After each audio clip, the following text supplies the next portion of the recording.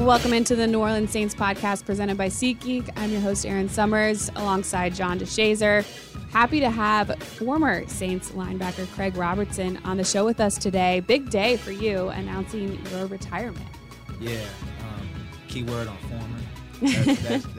But yeah, no, really announcing my retirement, but really feel like a place coming home, you know. So that's more so what it feels like to me. Just having that tie that I have for the rest of my life. More so just playing with the team and then just finishing playing. You know, to actually like retire as a member of the team is like, you know, something that you want to do, you know, as a player for sure. So I got to hop in here first though, Aaron, because Craig's a member of the Omega Psi Phi Fraternity Incorporated, and I'm a member of the Phi Beta Sigma Fraternity Incorporated. So anytime we can get a Q out the door, that's a good day for me. Yeah. Anytime we can get a Q out the door, that's a good day for me. But Craig, you've gotten adjusted to the retirement life. Heard you talk about it, but what was that adjustment like initially? Because you know a lot of times it's kind of a shock to the system for the athlete to put a screech on it. Yeah, I mean the big thing was, man, I still had interest, and so I was still training, right? And so in that summer, I prepared like I always prepared, right? I prepared like, you know, maybe somebody was going to bring me.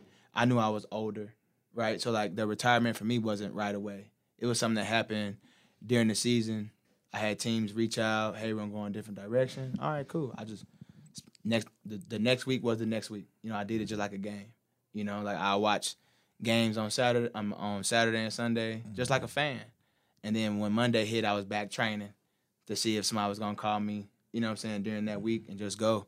And then it got to a point where it was like, all right, I'm kind of into this dad life, right? Being in the pickup line, you know what I'm saying, like spending time with my kids. And people laugh at me when I say the pickup line, but I'm like, I know exactly what that's like. Yeah, but the thing is, for me, like that's what I wanted. You know what I'm saying? Like I didn't have a lot of that with my kids. You know what I'm saying? Like I haven't reached that point yet. And so like my daughter, she was in kindergarten during the COVID year. And so she started school and they were still in Texas because I'm like, I didn't know the whole COVID thing and having family around, so I wanted to keep them safe. And so, man, I flew home every Monday and Tuesday. And so I would fly home Monday, spend time with my family, and fly back Monday to take my Tuesday COVID test, and I'll fly back home. Because I'm like, when you gone from them, you realize how much you need them and you miss them. You know what I'm saying? And so if that meant, hey, come in here, sleep for a couple hours, get your workout in, then fly home, go see your family. And then when Wednesday come, you on your work week. You know what I'm saying? It's a whole different mission. And so it's like, it puts stuff in perspective. You know, like, man, I really want to spend that time with them. You know? And it wasn't something where I was like, well, I'm undrafted, so if somebody gonna pay me, I'm gonna play. You know what I'm saying? But it got to a point where I was like, man, I'm comfortable being at home. I'm comfortable in this dad role. And it was something that I was like, they had started having the COVID outbreaks during the season. And teams like, hey, we need you for a week. You know? And I'm like 1 week? Yeah, nah, y'all can keep it. You know, like that wasn't something that was gonna pull me off the couch. You know what I'm saying? Pull me away from my family. You know what I'm saying? Like, it was 1 week. I'm like, what if I get hurt? You know what I'm saying? Like, I got to deal with that. You know, y'all already know y'all going to probably release me. You know? So I was like, well, I'll keep my serenity where I'm at, my peace, and just keep growing with my family. Yeah. What's a day like today for you? What's this kind of day for you? Like you said, undrafted rookie, 10-year NFL career. What's the day like this day for you? It's more so icing on the cake. You know, like everyone when they see a cake, they just want some. You know what I'm saying? Like everybody when they see a cake, I don't care if you're not even you don't have a sweet tooth or nothing, but you see a cake, I'll get a piece. You know what I'm saying? Like for me, it's like, man, just finishing that cake. You know what I'm saying? And just like putting the icing on top, because I didn't know I was gonna play 10 years. You know what I'm saying? Like I took it year by year.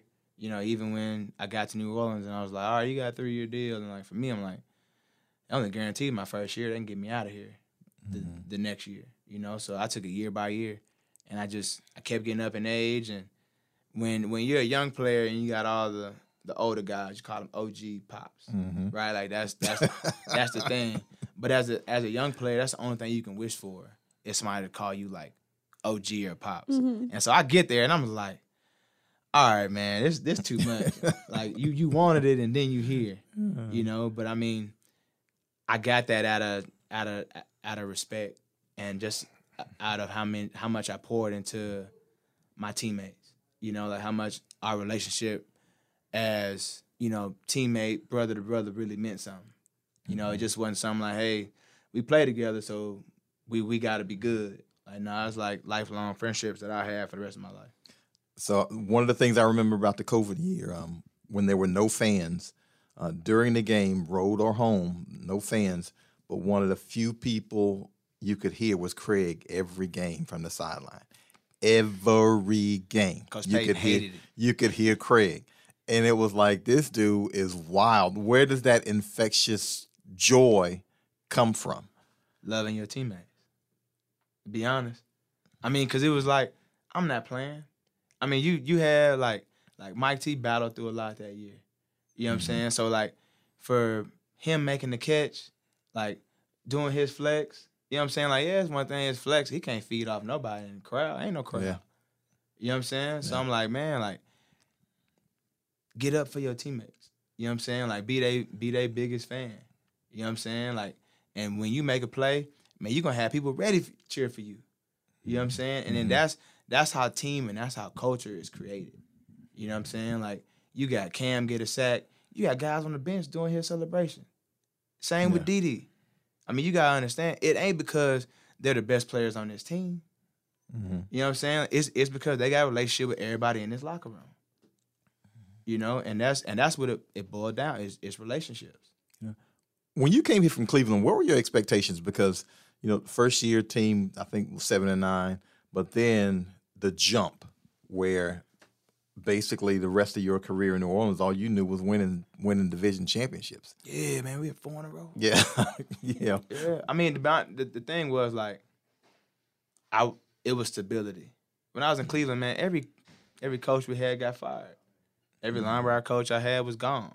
You know what I'm saying? So it was like, all right, so you proving yourself every year. You got a new regime every other year. And it's like, and you trying to keep a job. And so people don't understand like the amount of pressure that entails, the amount of work that you got to put in to just keep yourself. You got to prove yourself like every year. You know what I'm saying? So not only you got to be the same person that you were, but then get better in the areas that you weren't good at. You know what I'm saying? While still being who you are. You know? And so like Cleveland taught me that. So when I got to New Orleans with like stability, I knew Coach Payton wasn't going nowhere. We had a quarterback. We had offense. And I was like, man, we just got to win some games. You know, like that 7-9 year, you know, it was unfortunate, but it was different. Like we went 7-9 in Cleveland one year, and we were 7-4. The whole division was tied. And then we lost. We made a quarterback change, and we went to Johnny playing quarterback, and then we didn't win another game. You know what I'm saying? But it was just like we had a tough part of that schedule, but everyone just sees like the quarterback change, like, oh, that's why we didn't win. But we went 7-9, yay! You know what I'm saying? And I was like, no, you know, like we're not winning. We don't have a winning record. We're not in the playoffs. You know what I'm saying? But it was like it was a sign of contentment because they had always 4-12, 3-13. It was like, man, we at least won 7. And I'm like, man. And I get here to New Orleans, we're 7-9, and it's like we were 7-8, and we go play that last game to be 8-8. And you, Coach Payton, we're playing Lion King in the stretch line. Yeah, and he had that's a story. right. That's right. He had a story about it. We would stop That's practice. right. We had to stop practice mid-time. Nah. I remember that. That's right. Yeah, I wish Deuce was here right now. He knew, nah, Champagne. But that was something that we're looking at it was like, it was a joke at first. You know what I'm saying? But then it was like, nah, he just really don't want no losing season. And it's like, yeah, this is where you need to be. And then we turned that corner. Everything was fun after that. Like my love for football was already high. It's even higher when you winning. Like winning is the greatest drug in sports. I tell that to anybody. Coach Payton say it's sleep. You know what I'm saying? Like sleep is the greatest drug ever, but it's winning. Cause winning, man, like it's infectious. Everybody want it, and it's hard to get. All right. Can you still dance? Come on, I ain't gonna go away. You see all them kids I had in there? Not the Q hop now. You see all them kids I had in there? Yeah. So you look, got we a little tribe going. We got a dance party every night. You know what I'm saying? I mean, that's one thing with me, man. Like how y'all saw me, that's who I am. Like, that's not something that I just go home and just turn off. Like when they see that, they look and say, "Man, that's my daddy right there. He like that at home." You know what I'm saying? Like when I used to get home, it was the same thing. It's like that now. I ain't playing if my son got on his mic right now, I wish my daddy still playing. But it's cool that he home. You know what I'm saying? Yeah. But it was like dancing, that's us. I feel for your wife. I can tell you that because that's got to be a tumultuous household. So, Craig, what are you doing with yourself now? I'm in oil and gas. I got a logistics company out in West Texas. So that keeps me busy. I did a couple boot camps, like a ref boot camp, because I wanted to dibble-dabble in the refereeing as well. Kind of stemmed from when we got juiced out not going to Super Bowl. Ooh. And I mean, like you still see, like, for me, I wish we had more former players that would be refs because they know the game, their eyes are ingrained to what to see, and they've been around the game for so long. And that's just my 2 cents. I mean, nothing about the refs now, but you know, it's a part-time gig for a lot of them. You know what I'm saying? So I'm like, man, if you want to have somebody be a part-time gig, the amount of experience that former players have is unmatched. It's something that you can't teach, you know? And I mean, I ride on that, you know, forever and ever. Oh, now you just opened up a whole can of worms, though. If you're an official, could you be unbiased? Yeah. Yeah. Yeah, I mean, that's the thing, you know? I mean, that's what the training's for. And I mean, that's the hard part is to make sure a guy is unbiased, right? To call the game how they call it. But just how players get graded with PFF, they get graded as PFF. They have their own grading system. And, you know, it's private for them, you know what I'm saying? But obviously, if you're not grading out well, you'll have more turnover. You can start getting guys up out of there. You know, I mean, now, like, they have a lot of guys that have been there for a long time in their positions. Not a bad thing. If somebody's there for a long time and they're doing their job, you know, pretty well. You know, but I'm like, you have to bring people up, you know, for the future. Like, just like now, like, we have a college system that takes all of our jobs when we get older.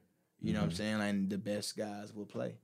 You know, so, I mean, you can have a farm system in college, guys that grade out well, they get moved up to the NFL. You know, I mean, it's the same thing. You got guys in college that have to be unbiased if they're a conference or whatever that they might be tied to, you know, and kind of keep that, you know, the integrity of the game. How important was it for you to retire a Saint? It was huge, you know, because, I mean, I always loved the game. But when I got here, my love became so much more. It became more than just loving football. You know what I'm saying? Like, I've always been a teammate guy. I always loved my teammates. But New Orleans was just different. You know what I'm saying? Like, I mean, you hear people say that all the time, like, man, New Orleans is different. You know what I'm saying? Like, when you playing with your teammates in and out, man, y'all are winning. Everything's great.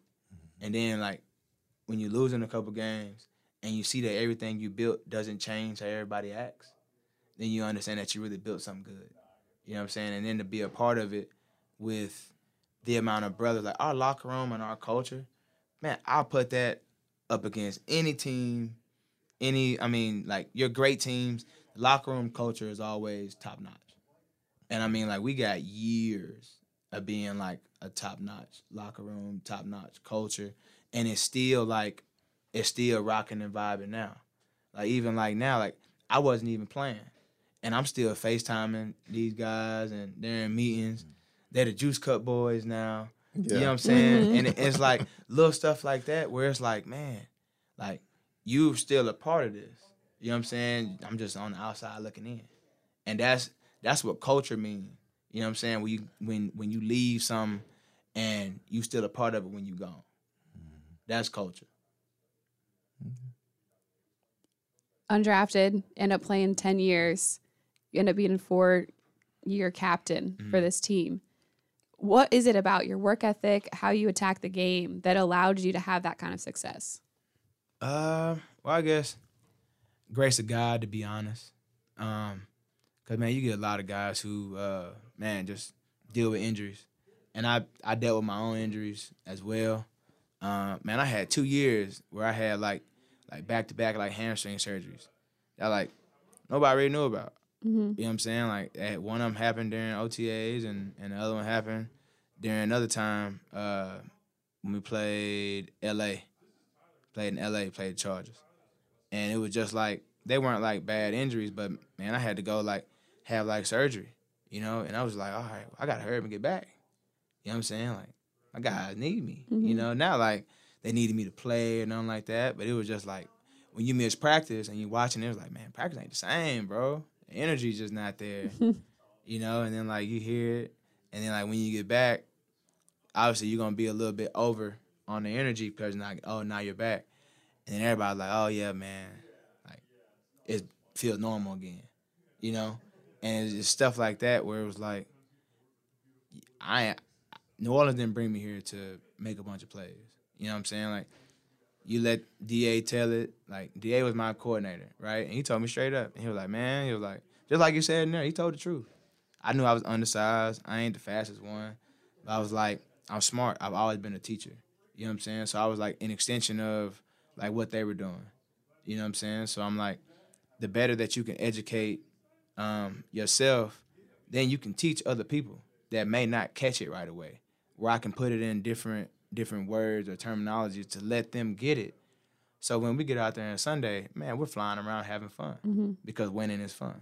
And so the only thing that my thing was for is, man, just keep everything fun. Keep everybody loose. And we had a great team, by the way. So it's easy when you got, you know, the type of teammates that we had, and everybody was just locked in, you know, and just ready to win. You talked about the culture and how much fun you had and winning. Anything specific that you're going to take away from your time with the Saints? Man, so look, we used to play this N64 in the locker room. You weren't here yet, I don't think. But y'all saw it. Yeah. But this was something that we did every day. You know what I'm saying? That we played this game, and we spent, you know, we watched tape, we do all that, but we always found a way to, like, have fun in the locker room. Whether we had a little basketball goal in there that we shot in there. We had ping pong table.